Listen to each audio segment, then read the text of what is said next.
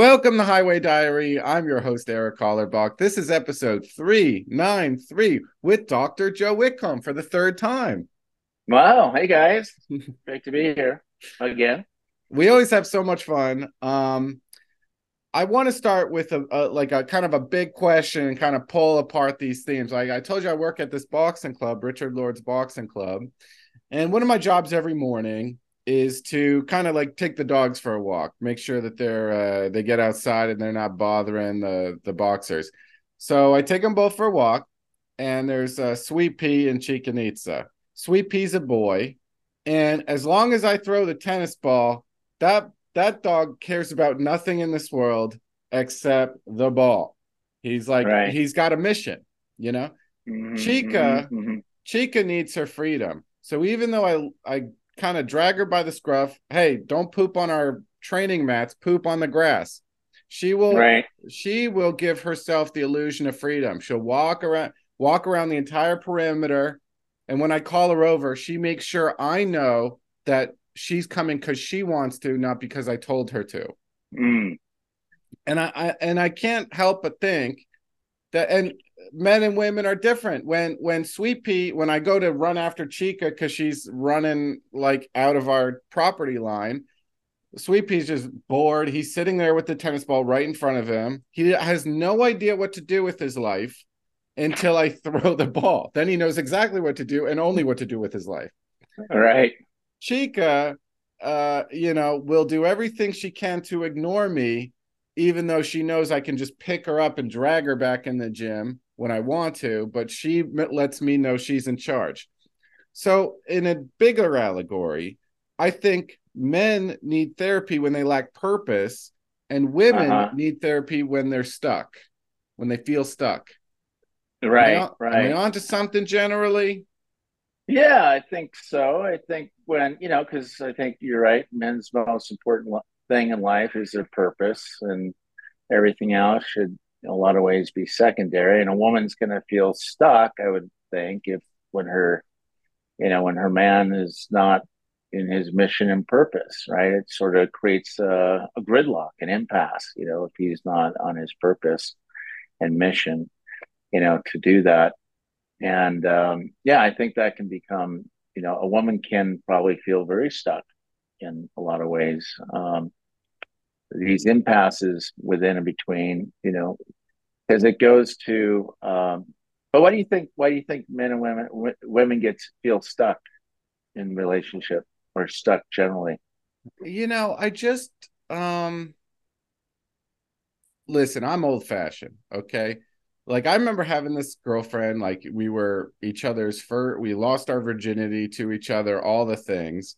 And then I just remember like we were in Europe on a public trans, and then this like British guy started hitting on her, and she turned like red immediately, and his accent was quite charming, even though he was quite drunk. And I Mm, remember thinking like, oh, she's quite flattered that this person is being flirty with her. And then every time I go, hi, I'm the boyfriend, he would be so dismissive. Oh, you? Okay, whatever. Like, that's no obstacle. mm. Like, right in front of me to sort of No, alpha me. And she was not like mm, co signing this. And I remember when social media came out, I remember having the spiritual thing of like, oh no, this is validation of women's sexual status.com. This is going to mm, ruin everything. This is mm, so imagine, a woman is not, excitingly being wooed anymore. Now her purpose is sort of like laundry, child rearing, this and that. When, social media is also comparison.com, and comparison is the thief of joy. So when you see right, your other right, friends still trying to hang on to this like sort of like free lifestyle, it could be jealousy.com.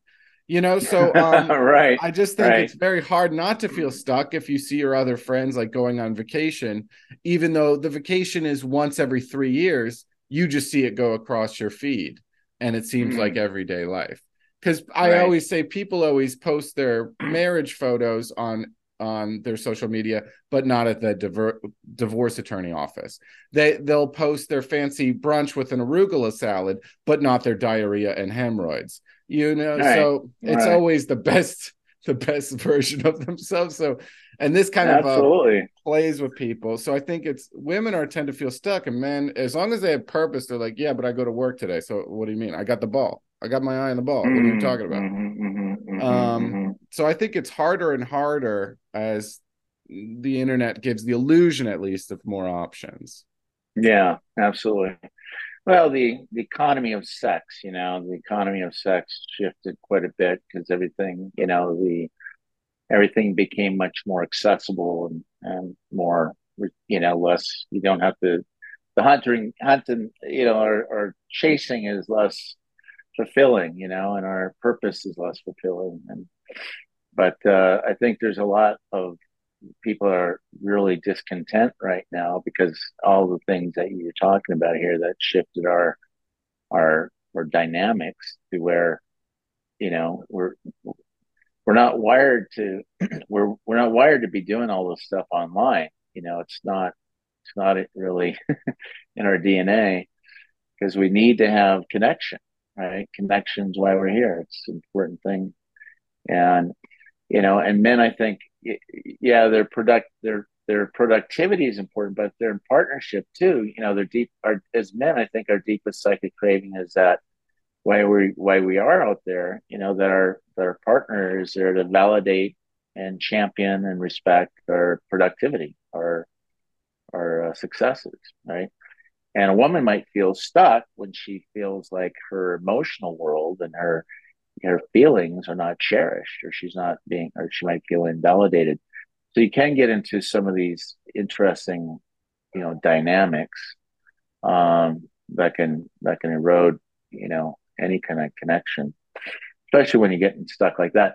And again, when a man's not in his mission, which is one of the things that's important, he's probably sitting in his shame story, right? He's not living up to, his shame story might be I'm not enough, I'm not getting enough, I'm not doing enough, whatever that story is that keeps him, from connecting.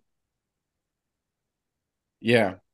And then that's where despair comes in, and that's where drug addiction feeds despair and lack of Yeah. community, lack of connection. Mm-hmm. So I Yeah. was sorry, I got in a little debate with my family because they said, so I moved to Austin, Texas from New Jersey, and my roommate came from Los Angeles, who was a good friend of mine. And he started doing slamming heroin. And then the TV disappeared. And I mm, just watched him and I go, get some friends, get some community. And he just like would not keep a job. And it was just like really terrible. And I mm, realized a few things. The mechanism of drug addiction, like I just said, was lack of community and this and that. And so I started like talk, and then it was the last month rent. He didn't pay it. He stiffed me for the last month rent. And he was so desperate to be the victim because he always phoned his mom. Eric's bullying me. I'm like, how would I bully him? I mm. go, pay the fucking electricity bill. It's in your name. He's bullying Right. me. I'm like, I paid Mm, the internet bill. The internet bill's in my name. Yours is a utility bill. Fucking go to work and pay it. End of conversation. Eric's bullying me. I'm a victim. So then he was mm. trying to score meth, and I locked him outside the door, and he phoned the cops, and he got me I went all the way down to jail. I've told this story before. And then Yep. so they put me in for aggravated assault on my domestic partner. I go, wait a minute, domestic. Wait, say I beat him up. Don't say he's my boyfriend. What the fuck? You know what I mean? So that was the part of the Yeah. paperwork I needed changing right there. But Mm, mm. so then my because I spent a night in jail, no big deal, and my dad helped bail me out. But then my sister said, "Oh, you need therapy. You have PTSD." And I was always like, "No, I know what happened. I was just in prison by a loser. That's what happened." So it's not like confusing Right. me. And I also, have found a lot of purpose in my life for some of the things I told you off air. Like I feel like a dog with a ball. I feel good. I feel happy. I got dates on my calendar. Things are going good. And then she goes, "Well, why can't you have purpose and therapy?" Mm, And I've been in real psychic trauma before where I ran towards therapy because I was like, I don't know what I'm doing.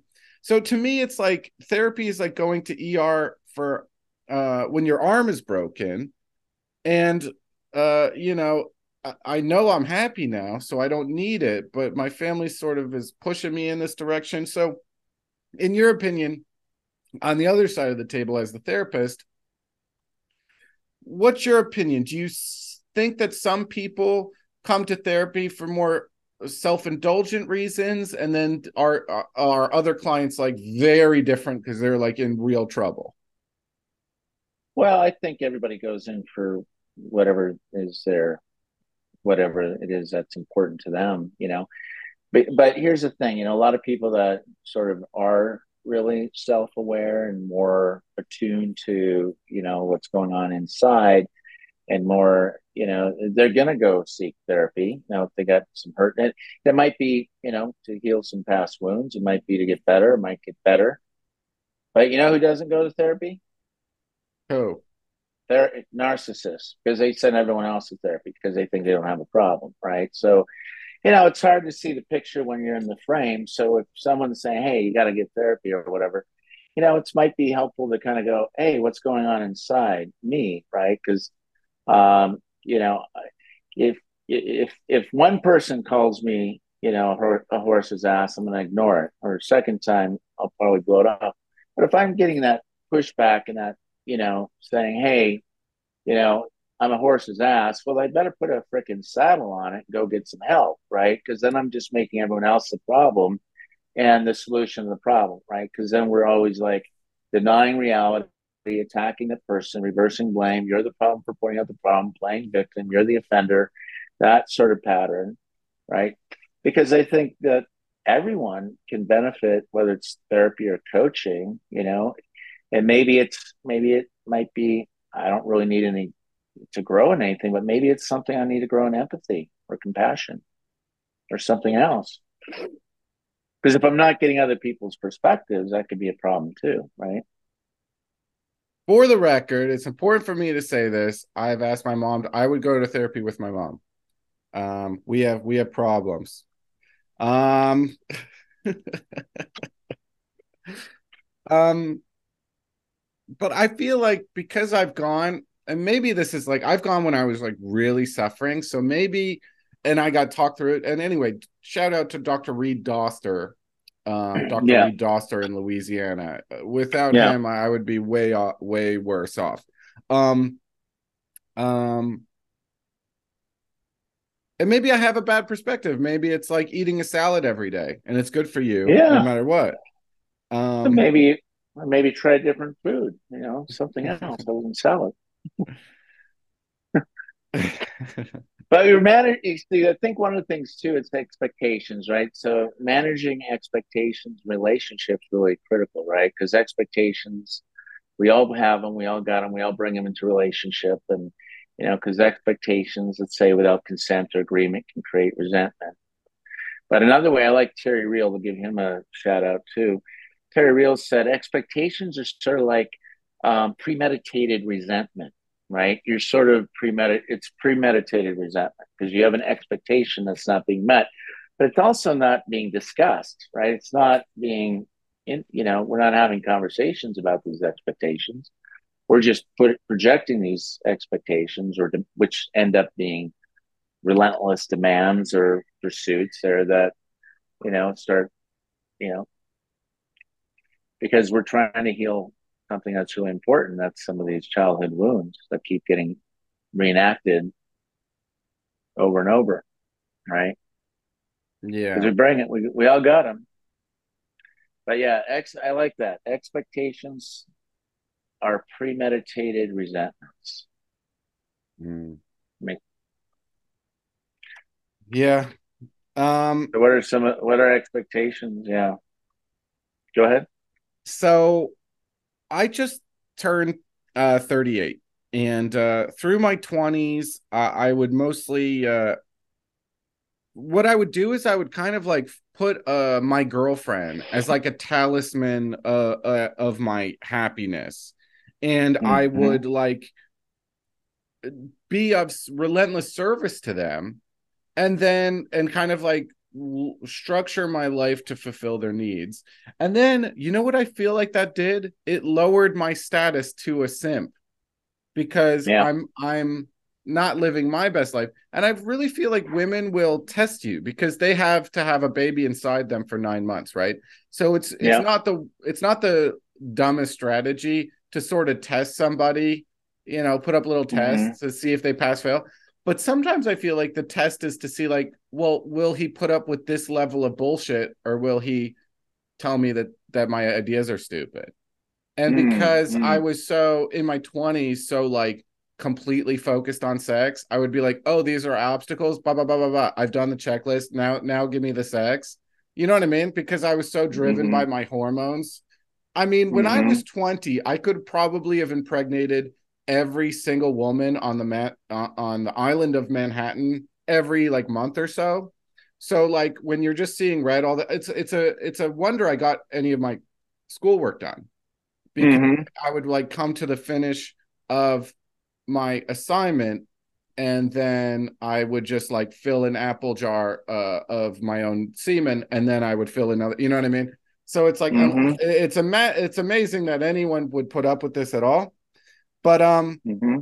now that my libido has gone down to a level where I can like read recreationally, and I'm like more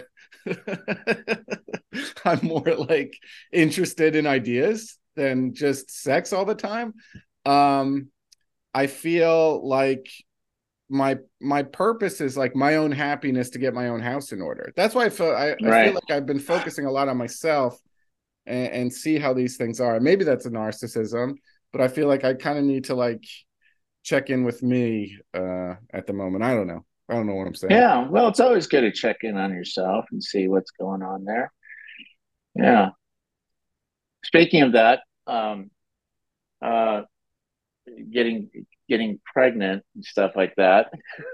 It's funny. About 37 years ago, I had this. I was stationed. I was in the Air Force, and I was stationed in Clark Air Base in the Philippines for 4 years. And about when I got there, I got this letter from my mom. It was late 86, 87, way before like the internet and all that stuff. So I get this message. My mom messaged me. She goes, "Hey, Joe, you need to give us a call. There's something that's really important." And I go, "Oh, okay." I gave her a call, and she goes, "Yeah, we got this letter and picture from someone in the mail that you had baby girls, twins." And so I'm like, "Really? I can't even imagine who it was. Like, no idea, no clue." So my mom and dad tried to figure out who it was. Nobody. No, I couldn't figure out who it was. Couldn't figure out who it was. So so last Sunday, I'm moving from Cannes, France, to Nice. Right. I get this message on Facebook. Right. Now I've been on 23 and Me and Ancestry, just checking out my own history and stuff. But I get this message from this lady. She's 37. She goes, "Hey, no big deal. I just want you to know that I was on 23 or Ancestry, and you're our dad, me and my sister." And I'm going, "What?" And I'm looking at her photo, right? I'm looking at her picture and everything, and it is such a miracle, right? So now she's messaging me, and I've got these twins that I hadn't known for like 37 years, plus seven grandkids. I am like, wow. I mean, it's just a miracle of technology today to bring people together and reconnect people that have been disjuncted, disconnected, abandoned, left alone, and to bring that. So this has been a pretty miraculous week for me in France here to kind of connect with my kids and grandkids.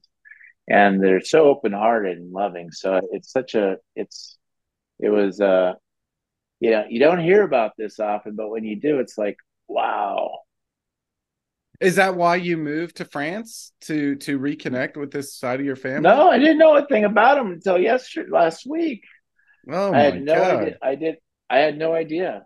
And they live I had in no Nice. idea. They live in Nice, No, France. no, no, no. They live in Minnesota. Grew up in Minnesota, so they live in Oh, Minnesota, like 10 minutes from my or half hour from where I grew up.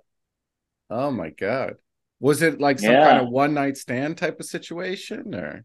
exactly like that. Yeah, Whoa, exactly like you're a that. powerhouse. Well, yeah. Well, I woke up Sunday with two kids and two grandkids, or four kids and two grandkids, and now I'm like I have six kids and nine grandkids. So it's a beautiful thing.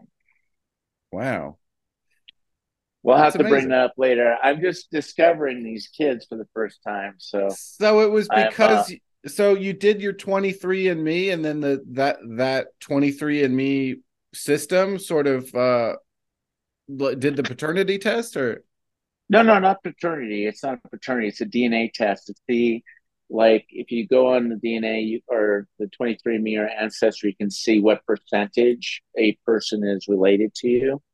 Like your sibling would be like 25% or less, and a cousin might be 10% or less. But a parent's going to come in at 50%, right? So I'm staring at this her initials wasn't her name in this photo, and it had me as father 50% DNA. So it was pretty clear, and they look exactly like me and the grandkids. So it was pretty blown away. I feel very blessed right now having oh the wow. opportunity to get to know these kids. So Look at strange you. things, Yeah, right? and it's just more well, you're looking at it at the best way possible, like more family, more community, more opportunity, More love, man. More more love. love. Good. Yeah. So Did I'm they didn't excited. they didn't feel like betrayed or abandoned? You didn't know anything about them and They didn't know. Their mom never said anything. She married the guy right after, I guess she was young. She was 15 or 16 at the time. I was 17. And the story that they were told was that their bio dad was the guy that she married. So they never knew anything different until 2 months ago, actually. oh my So, God. yeah. Wow. So a phone call from 1986 that you think is like, oh, well, that's not real. Uh, Well, I didn't have any idea. It was my mom and dad that were kind of doing it, doing the research and trying. Well, back then, it's impossible, but they tried and they went out and bought some baby clothes and for twins. But then we never heard from it again. There was no follow up or follow through. It was just sort of a hey, and they just blew it off as some sort of this isn't real or whatever. So, but so it's really been bringing our family together and reconciling, and which has been really cool to see. do you got plans to go back to Michigan and see Minnesota, yeah, Minnesota? I'm sorry, rather. yeah. I'm gonna try to head back this summer. I can't do a winter in Minnesota, but I'll head back for the summer for a couple months to get a chance to meet everyone. So I'll tell you so that 23andMe stuff is pretty fascinating.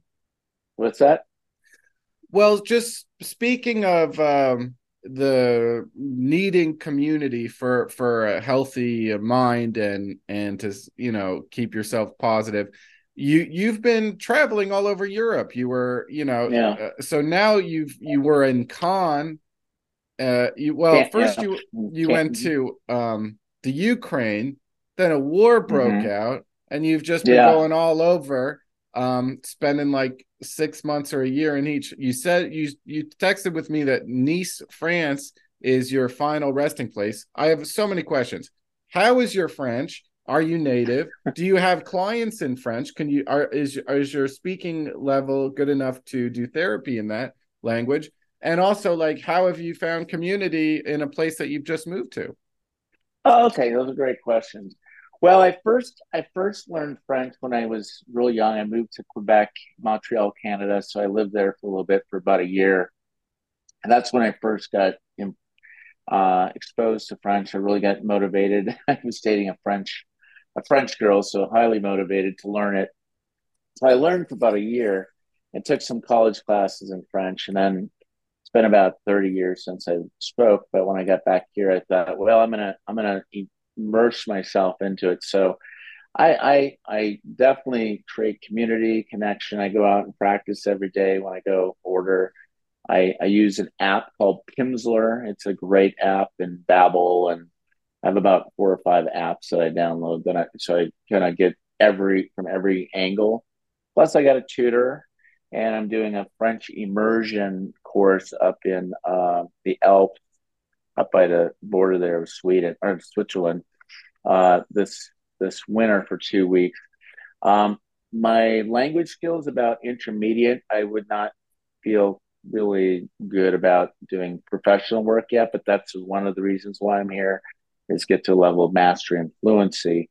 Because it takes for anyone that's learning a language, it takes 2 to 10 years. It takes 2 years to kind of get some pretty good basic skills. And then it takes about 10 years of continual practice to get to a level of mastery, right? Or you're almost like a native fluent speaker. So I've been at it for about a year, well, a year and a half, and I can carry a conversation. I can connect with people. I can, now if you ask me to have a conversation like this, it's not going to happen. But it's coming along. I mean, it takes some time. I practice every day for about an hour to 2 hours a day in the morning and at night. I listen to music and try to do as much as I can to master the skill because it takes that kind of effort to put into it.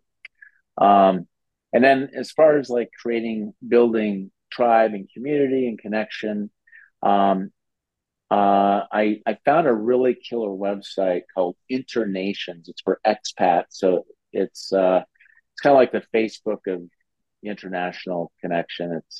It's like Meetup, but for expats, right? So if you live overseas, it's so you get on there and they got activities, so you can go paddleboarding, comedy, and you're meeting other English speakers. Not all of them are American, or some of them are British, or some of just want to practice English. So we got these English communities that you can go connect with them. Um, so there's a lot of resources. So if you are sort of an expat, it's good to connect with as many resources as you can to kind of build your tribe around you. And I just go down here to the harbor too, and I run into guys from Australia, and England. They have a yacht club down here. Most of them are from other places, so nice to connect with them there. Yeah, it takes a while to sort of figure out your place and where to meet people, but Always a good idea to get a friend with a yacht. That's not the worst thing in the world. right, yeah, I don't have one. Especially if you meet a sexy French girl, it's like, oh, you want to hang out on the yacht? You know what I mean? Yeah, right, yeah. What's wrong with They're that? always up for it. But no, I'm having fun, man. I'm really having a lot of fun out here, kind of exploring, discovering everything. After Ukraine, though, man, I turned off the news. I don't follow the news anymore. I on my phone though, I do track and I trace Ukraine. I have like all 5 cities on my Telegram, so I know exactly what's happening on the ground in Ukraine at any moment. So, but I don't.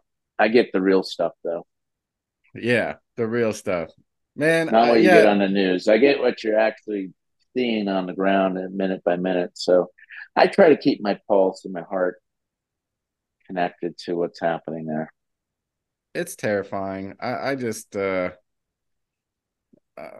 it's like one when the bankers run out of one slush fund, then they start some other bullshit. I don't know. No, yeah, Speaking of being an expat, speaking of toxic relationships, you had a toxic relationship with California. no, As yeah, a that talk about abusive relationships. As a 20-year therapist, divorce court, financial obligations. You were like homeless for a little bit there and you got yourself back together. You reset yourself in Europe. Do some of the expats from other countries have similar stories to you when you're hanging out with them? Of France has like a little bit more a slower pace of life, a little bit more like uh, emphasis on being a full, happy, thriving person than like a workaholic to extreme yeah. consequences. Yeah, yeah, absolutely. Because, yeah, the European lifestyle is much more laid back. I mean, it's LA, California is really different, unique, probably a lot more similar to New York well, not really, but there's the busyness, it's you don't get a lot of the connection that you like. Here, people, I love going out because you just slow things down.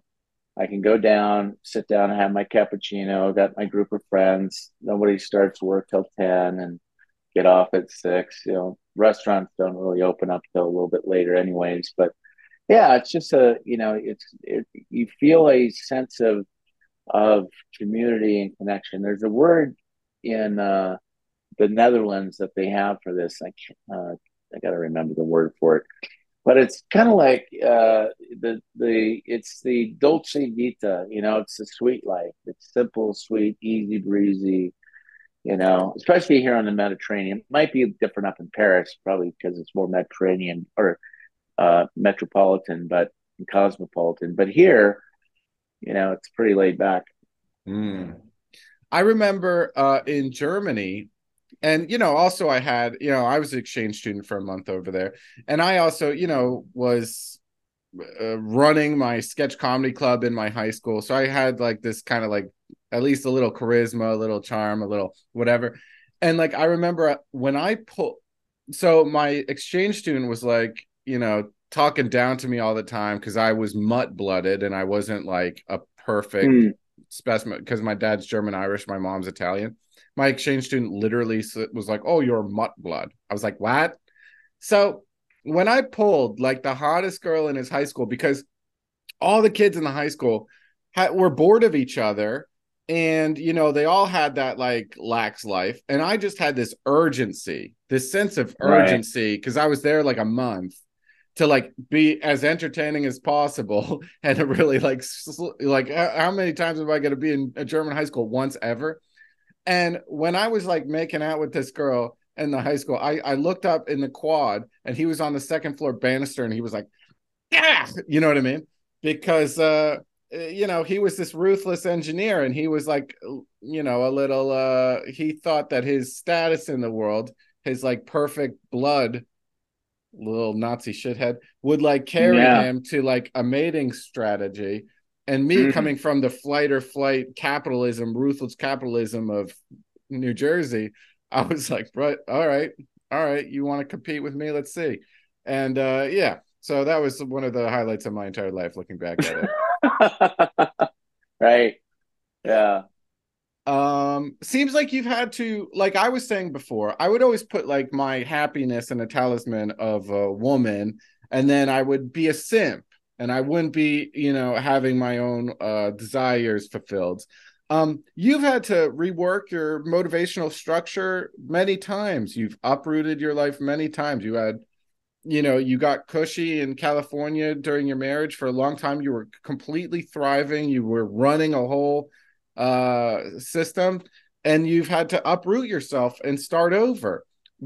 How do you do that? When you moved to Nice, France in this last time, at the triage of your life, it sounds like you're like, okay, first I need community, I need friends, I need to immerse myself in the language. Like you hit the ground running because of your experience, but like what is that like to you? Like I think you thrive because of your military background on a little chaos, so it's not going to be easy, but then that there's going to be a reward on the other side. So how have you structured your motivational system in your last move here to Nice? Oh, okay. Well, I think, one of the things that, I don't just get up and leave. There's a lot of preparation in advance to kind of build that bridge from here to there because there's a lot of things. So whatever I have going on at home, I got to make sure that when I land in a new place that I'm grounded, right? That I have my support systems, right? So I do a lot of research. Like right now, I'm going to be here for a while, but before I got here, I'm looking at where's my medical, where do I go paddleboarding, where do I get my hospital care if I need to go do that, you know, where's the where do I go shopping so that I can if I have an emergency. So I do all the pre work, but it's a lot of fun. It's like really building going in and building that structure, that scaffolding around me again. But you got to remember, I'm not moving a whole house. I'm moving two suitcases, and and then the rest of my stuff is on my computer, and I just have to pick and move. So it's just a geographic. So in a lot of ways, it just becomes like a geographical. Everything's structured the same, everything looks the same. It's just a different house, right? I'm no different, but I go out, and so I do a lot of research on trying to anticipate what are my needs there, what's going to happen. Um, Obviously, I didn't do a very good job at that the first time I went to Ukraine. It was kind of like I didn't know what to expect. Different language, different lettering, different spell. I didn't know the language, so it was very confusing when I first was in Ukraine for that year. Um, I learned a lot from that confusion, and about because I couldn't because you start learning where you can't use your bank cards. I couldn't call out. My SIM card wouldn't work. I went 2 weeks without a phone because my SIM card just wasn't working in any of the hotspots. I had to find a Wi-Fi. So you get a little technical problems, but you kind of, it's kind of cool because you're kind of learning and growing. One of the worst things that happened when I was in Ukraine was I lost my ATM card, my bank card, in one of the. I was in this underground metro station, train station that was pretty deep, and I was so anxious and so like fight, flight, freeze because I didn't know where I was going. I inadvertently left my bank card in the ATM card in the ATM, right? And then I go back and I can't get it back. So I'm without an ATM card for like 3 weeks. And I'm living off of this cash and I'm having to sell everything and live in, and then I had to get out of my apartment and go stay in like a freaking, what was it? Hostel in the middle of Ukraine.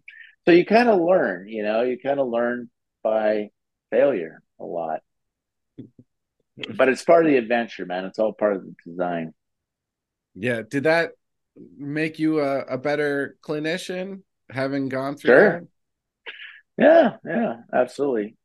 Because you got to deal, because one of the things that you really have to learn to develop, I think, especially when you're dealing with trauma, people that do have trauma, is dealing with uncertainty, right? When you're dealing with a lot of uncertainty, you can get overwhelmed and fragment and go into that all, fracture and polarize and dissociate. And I noticed when I was overwhelmed a lot because of my past, I would sort of dissociate or detach from what was happening. In fact, I got during the middle of the war, I got so overwhelmed. I had three micro strokes, and I was like, "Oh, what am I going to do with that?" Now that I've had these micro strokes, I was afraid it was going to go to a bigger one. But yeah, you learn, you teach, you kind of figure out what's most important, um, and but I think that's kind of typical. I think for most people when they're traveling is to kind of find a way of getting grounded quickly, getting resourced as fast as you can. Um, and yeah, I'll tell you, when I was watching my roommate that I moved here, like completely unwind and blame everything on me, I was like, to gain a function, a freaking community. I realized that Richard Lord's Boxing Club didn't have a janitor. I was like, I'll do that. So then I right. started like just having a free membership as the janitor, and I would vacuum. I still do vacuum the mats all the time. Then slowly but surely I started getting gigs doing private lessons when he would go, "Hey, that guy's going to Golden Gloves, work with him."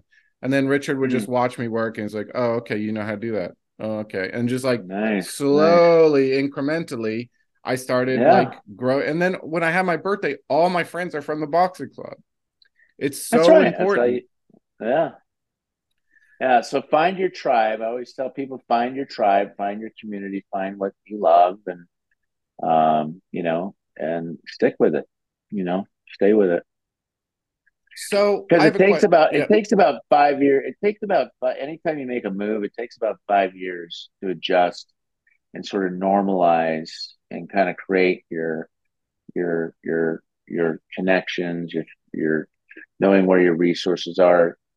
But between that 0 to 5 years, there's a lot of, you know, uncertainty, right? It's kind of like this. It's kind of like the whole thing around forming, storming, norming, performing, right? The forming part of it, setting up the strategy. There's a lot of storming going on internally and out externally, and then you sort of start, norming things. Sort of norm out for a while, and then you start performing more, right? But it's pretty. It's all these moving because there's multiple moving parts. There's multiple dimensions sort of co-occurring simultaneously, and so it's hard to know so where to begin. But if you can find that one anchor place, like you did, like get connected to like a boxing uh, Club. outfit or something like that, where you can really, and then just stay with it, right? Mm. Stay with your passion, cultivate those, nurture those relationships. So I have a Because question it's for you. really hard. It's really hard living alone though overseas. It's walking alone is not easy to do. Yes. And you have your old stuff, you have your old wounds. My big question for you is having gone through, and this was years ago, but having gone through when I first met you at that speed dating thing down in Santa Santa Monica. Monica.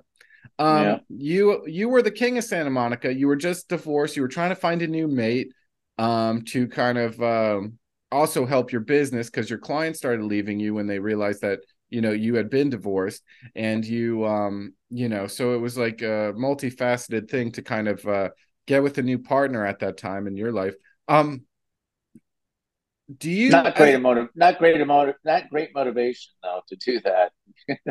yeah, To do it because of my business. That was kind of a rookie error on my part coming out of a divorce. Because you really, when you come out of divorce, I think it's really important to kind of get to know, get reacquainted with knowing who you are, right? And why the relationship fell apart the way it did, and what my contribution was to those problems. And so I think in a lot of ways I was ignoring, a lot of the ways I also was contributing to the problem of intimacy and relationship and communication, right? Even though I was an expert, I had my blind spots and I didn't see it, right? So I had to do a lot of inner work to kind of see where those sort of blind spots were.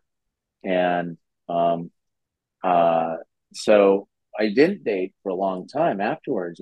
After that, I didn't date for a couple of years. I was just like, I need to kind of get back to my own mission and purpose. And I went back into my doctorate, started researching that. I took a because you said mission purpose. So my new mission purpose after that was to get into developing and researching trauma informed mixed reality VR to treat trauma in the metaverse. This whole new sort of technology that's still kind of coming together. It still hasn't. It's not a fully integrated thing yet.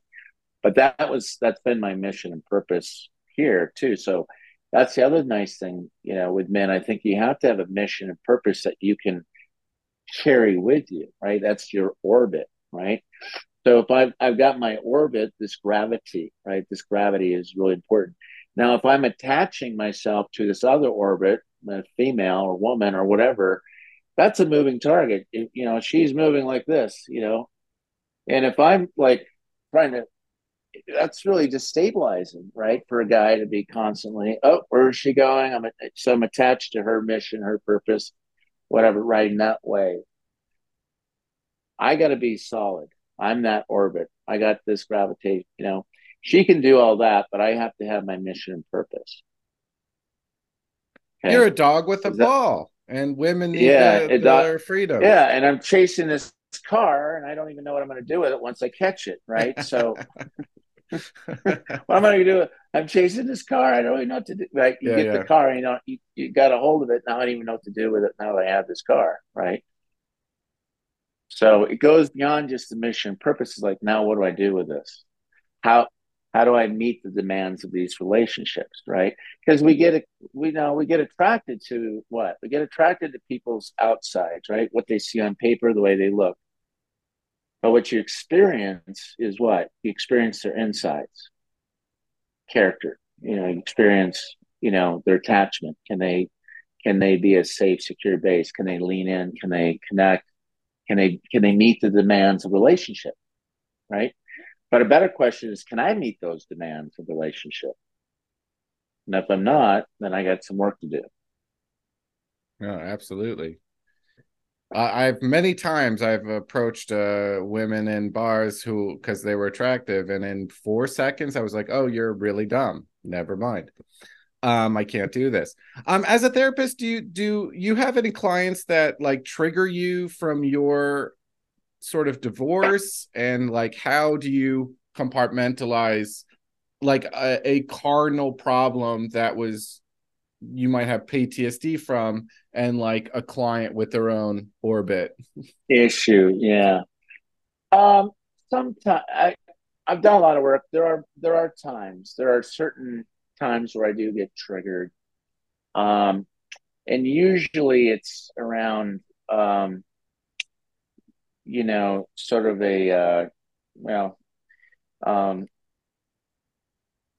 that's a great question because I got triggered the other day by a client. Um, when you're dealing with the kind of the wounding of the patriarchy, right? I tend to have I have 5 daughters, so I have a little bit of a probably a proclivity or a little bit more of a protective that I've always worked on because I try to overprotect the the, the the wife or the partner, the feminine partner more. And I don't do that often, but when I feel like that, I kind of step in and I have to set really firm boundaries, and kind of be more direct with them. But yeah, there's times where I get triggered for sure. I'm only human. I try not to. I don't always allow it to come out in my sessions, so I got to go back and reprocess it with my own therapist or whatever. If I do, which is great because it's just the right blessing and just the perfect gift to mirror back where I'm still wounded and I need more healing. Right, so it's constant, mirroring back where I need to be, where where those wounds, right, sort of pop up, and I go, oh, there it is again. Go back and process it some more. So what is that? You said a very key term that's important for you, the wounding of the patriarchy. Can you create an allegory for me to understand what you mean by that? Well, Terry Real is actually really good at talking about the wounding of the patriarchy is, and then you have the colluding of that too. The patriarchy is that male dominated, toxic sort of one up, you know, my way, the highway. There's no accepting influence at all. But that wounding is where there's these tools of repression that sort of, in a way, will keep, repress, my father was very much like that. A lot of the patriarchy, just the wounding can continue to repress or oppress freedom of expression or freedom, my own agency, right? I have agency and that gets sort of shut down or minimized or um, devalued, right? Um, because then it's not about my growth and development. It's about how I I mirror you, right? If I look like you, Dad, if I sound like you, I talk like you, and I believe like you, you're going to love and accept me, right? If I don't look like you, talk like you, believe like you, there's going to be, this sort of subjugation, right? I'm going to hold you down until you see it my way, right? But there's a lot of, but this goes back, this is forever, right? We're all sort of the patriarchy that goes deep into all of us that we're healing, and Yeah, also the matriarchy that will collude with that at times, I see. So the or the overbearing, the feminine. the overbearing, narcissist, like you're saying, of my way or the highway. And if you question me, that's met with violence. It's met with diminishing. It's met with gaslighting, it's met with threats of Yeah. violence, it's met with Right. intimidation. Exactly. Right. Exactly. Right.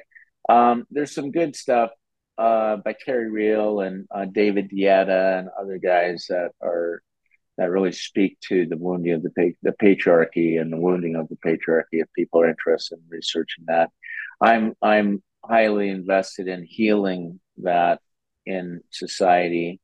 Um, I'm traditional, but I'm also a little bit of a feminist. I'm a feminist in that I believe in equality and egalitarian type of relationships, not these one up, one down type of dynamics, but really people working together as two powerful people, that are adjusting, accommodating, and being able to meet each other and meet each other's needs, right? So we're leapfrogging rather than tearing each other apart. I'll tell you, in the comedy world, I am so drawn to Tom Rhodes, Jimmy Schubert, and Sam Tripoli because I see how they act with their fans. And I've opened for all of these people, all of these headliners that I'd like to be the apprentice for because I Yeah, see that they treat their fans like gold. I see how they treat their colleagues. And I see that they love fostering enthusiasm in beginners. And there's yeah, other comics that cannot help themselves from the grand wound in their soul from ritually sacrificing open micers because they're cunts and their names are Tony yeah. Hinchcliffe, That's right? right. That's right. Tony Hinchcliffe is bad for the heart chakra of the comedy scene in Austin, Texas, because he has this deep insecure wound and has to shit on everybody. It's like a president of the United States. If we follow a certain president with a certain ideal spectrum who fills his cabinets with people like him, we will be marched in a certain direction of positive or negative. And I'm like on politically, I'm very ambiguous. I liked Ron Paul because he said 5 sentences in a row that made sense, and I also like Bernie Sanders who put 5 sentences in a row that made sense. One's a Mm-hmm. libertarian, one's a socialist. It's like I just Mm-hmm. don't like liars, and I think Right. like the model doesn't matter. The lack of lying and transparency really matters.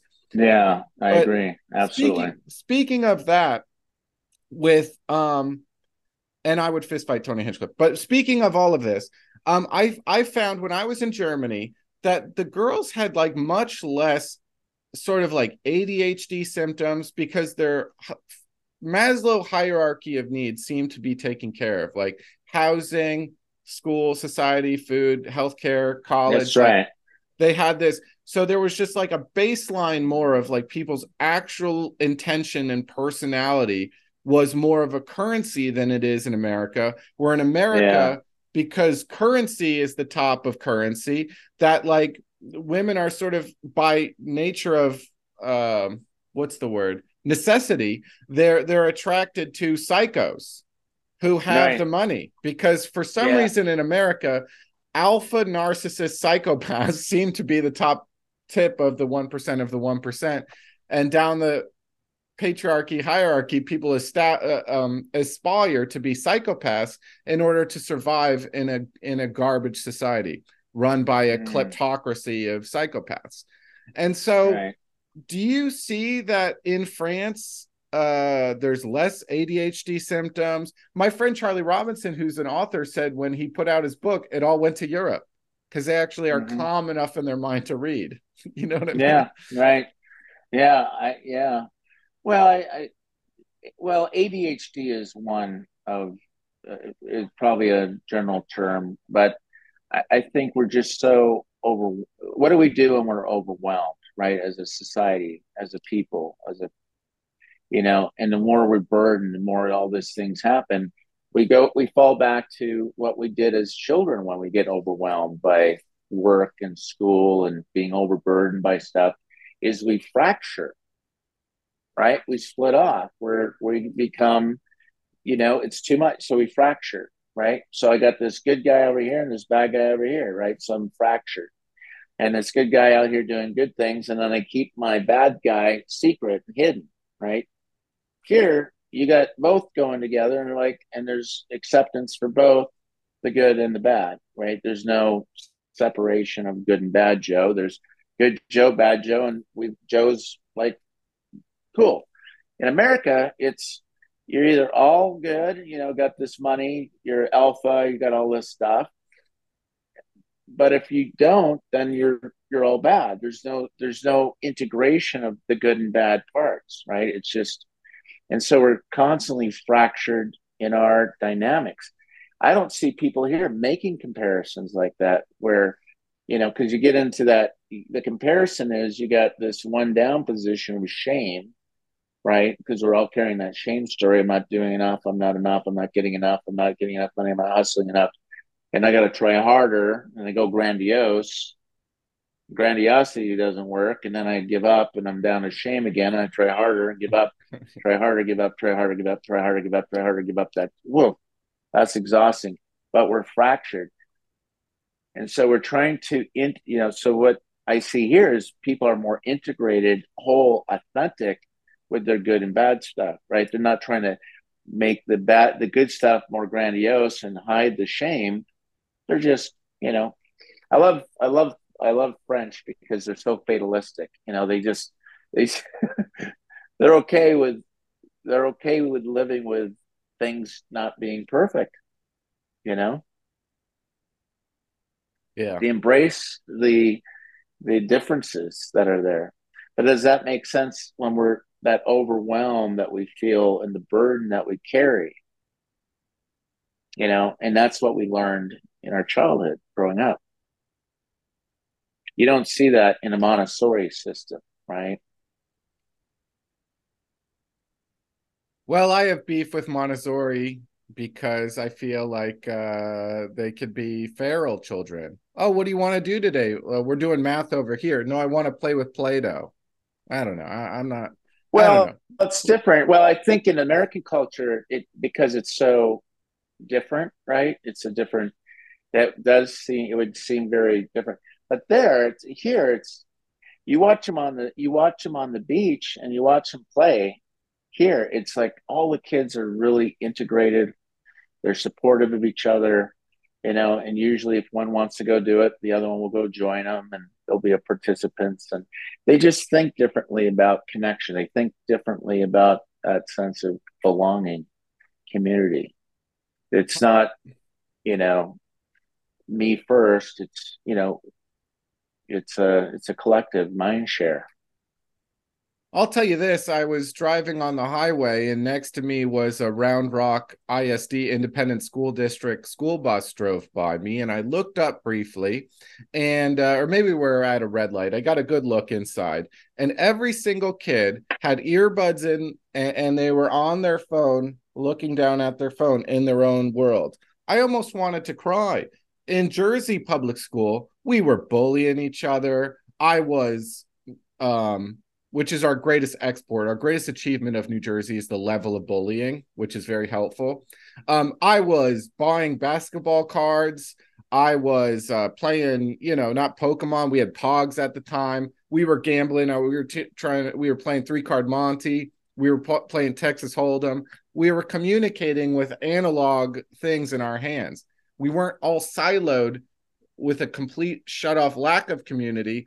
One kid over here is looking at TikTok videos. One kid over here is looking at Pornhub. One kid over here is reading the New York Times. None of that. What's the point of it if none of them are fucking talking to each other? Right, right. I was at my daughter was turning 16, right? We were having a birthday party and I was coming in the door and I was hearing all this chatter, right? And I walked downstairs into the pit where we had a house and I saw everyone else on their phone chatting with someone else somewhere else. And all these kids were like, I had to, I had to be dad and just go around and collect all the phones and say, your phones are here, but we're here to play and have fun and connect. So that's what we're here for. And I think it's the adults, we got, again, we could collude with that story, but I have to take some responsibility myself to make sure that I'm creating an environment of love, respect, and nurturing and support. Right? That's what I'm doing. I'm here to go. Hey guys, you guys are so. And I'm pretty playful about it, so I don't get angry. I go, oh guys, come on, let's get Yeah, our yeah, phones, put them away. Collecting. We're here. You can collect them at the end. We're here to have fun, right? yeah. You should have seen the anxiety on their face. Oh, for like, and but once they got talking with each other and having fun and and having a pillow fight and doing all that stuff and getting scared, watching scary movies, it was the best time of their life. Yeah. But you don't see that here in Europe. You don't see kids on phones and gaming and all that. When they're out, they're socializing and they're connecting. They're Yeah, man. I mean, so my you know, that's why it's so important for me to hang out with my godson all the time because he's my best friend. yeah, He's 13, and like for 2.5 years, I've lived here in Austin, and serendipitously, we all ended up connecting. And I noticed that he spends a lot of time on his iPad, and so when I show up, let's get out of the house and let's go. And so I took him go karting. I take him this place and that place. But bro, as he's got more comfortable with me and we talk all the time, I made the mistake of telling his mom, I think it's really funny when he makes fun of me. That information got back to him and he brutalized me so terribly yesterday. I'm still like recovering emotionally from it. Like we were having girl chat and, and I was like, listen, it's funny. 25 years ago when I was in middle school, the rules are the same. And I was like, listen, if another guy tells you he likes a girl, she's off limits unless he asks her out and gets rejected. Then maybe right, give him some time to. But when a girl tells a friend that she likes a boy, that friend will immediately swoop in. Because now that girl, yeah, and then the way he put it, he's like, oh, that person's likable. Oh, maybe I like them too. Because then their social status went up when the other girl said that they liked them. I mean, so girls follow social status hierarchies. When one girl says, "Oh, I like that guy," then the other girl likes the guy.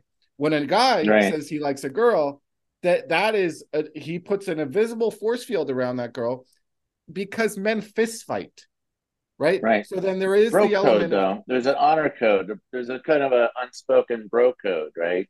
Honor no, code. it's I know it's in our DNA. It's in our Yeah, DNA. There it was no is. It's there's wired. no conversation about it. This is what happens. Right. One could say that men act ethically and with boundaries and women anyway, answer to a different authority. But that's one way to put it. That's right. one way to put it. But he so then I was talking about my successes and failures with women, and then he just goes, "Well, when did you go bald?" And I go, 27, and I'm 38 now. So he goes, "Oh, so you're 11 in bald years." And I was like, "Oof." Oh wow. No one's ever What called did me that? a What did that mean? That's what your girlfriend, ex girlfriend's son yeah, said to you? yeah, yeah. Oh, And she very, very loudly likes uh, boys, long-haired bass players. That's her favorite is long-haired musicians. And mm, so when I was mm. even talking about failures with his own mother, then he's like, "Well, you're 11 dating bald ears, so Oh gosh. manage your expectations, sir." And I was like, Right. "Fuck, dude." So, Ouch. oh, That hurts. oof. And that was Oof. buddy. When I went bald, I went crazy. I was telling you in the last podcast, I was wearing a laser helmet on my head for a while. I was doing all the tricks and gimmicks. You can't fight DNA, at a certain point, Yeah. Right. Yeah. but DNA. I'm glad that he's at the level because it took, 2.5 years multiple for him to get comfortable with me.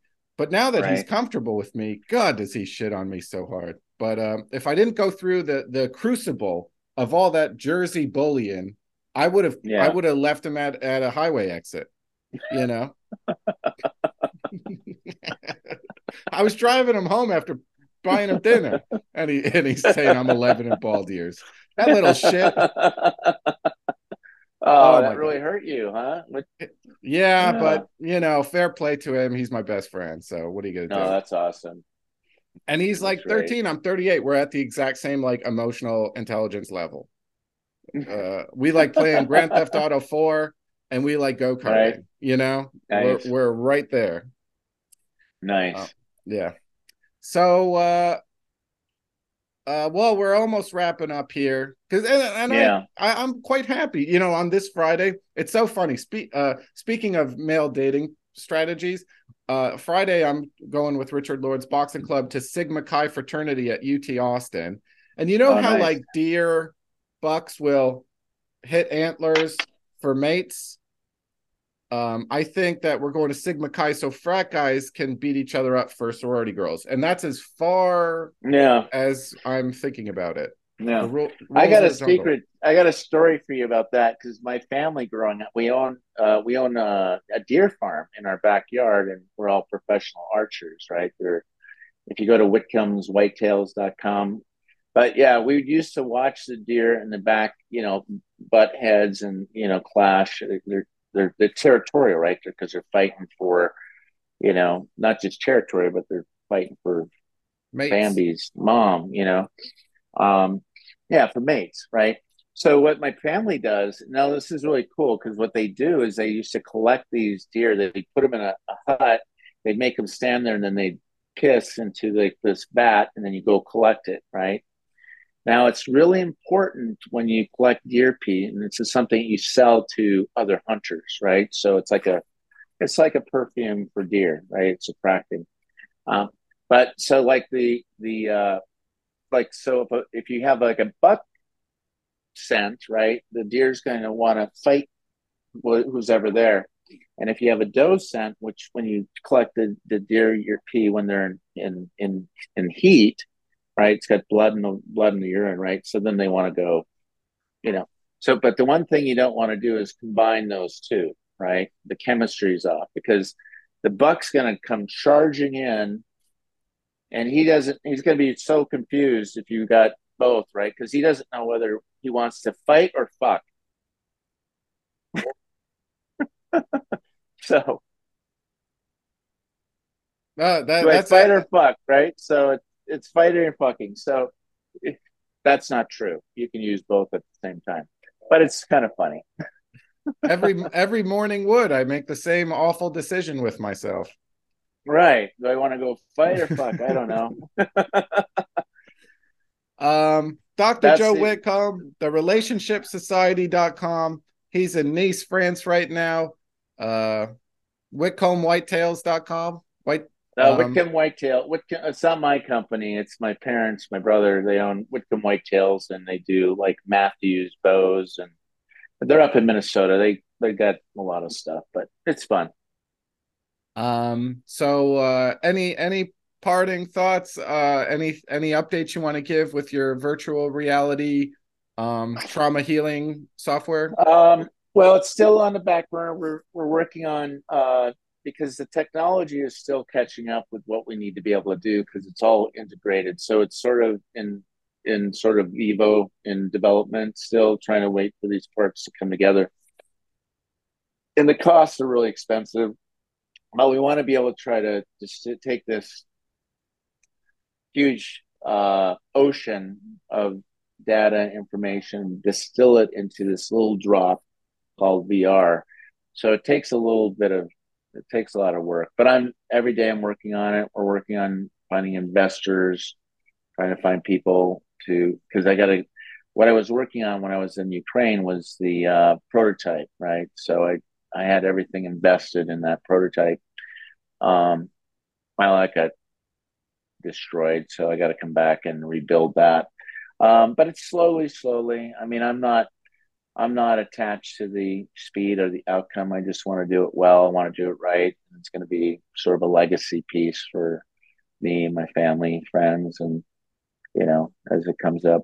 But lots of work. I'm still doing my as much as I can some online therapy. So I work with people all over the world doing therapy online. So which is fun.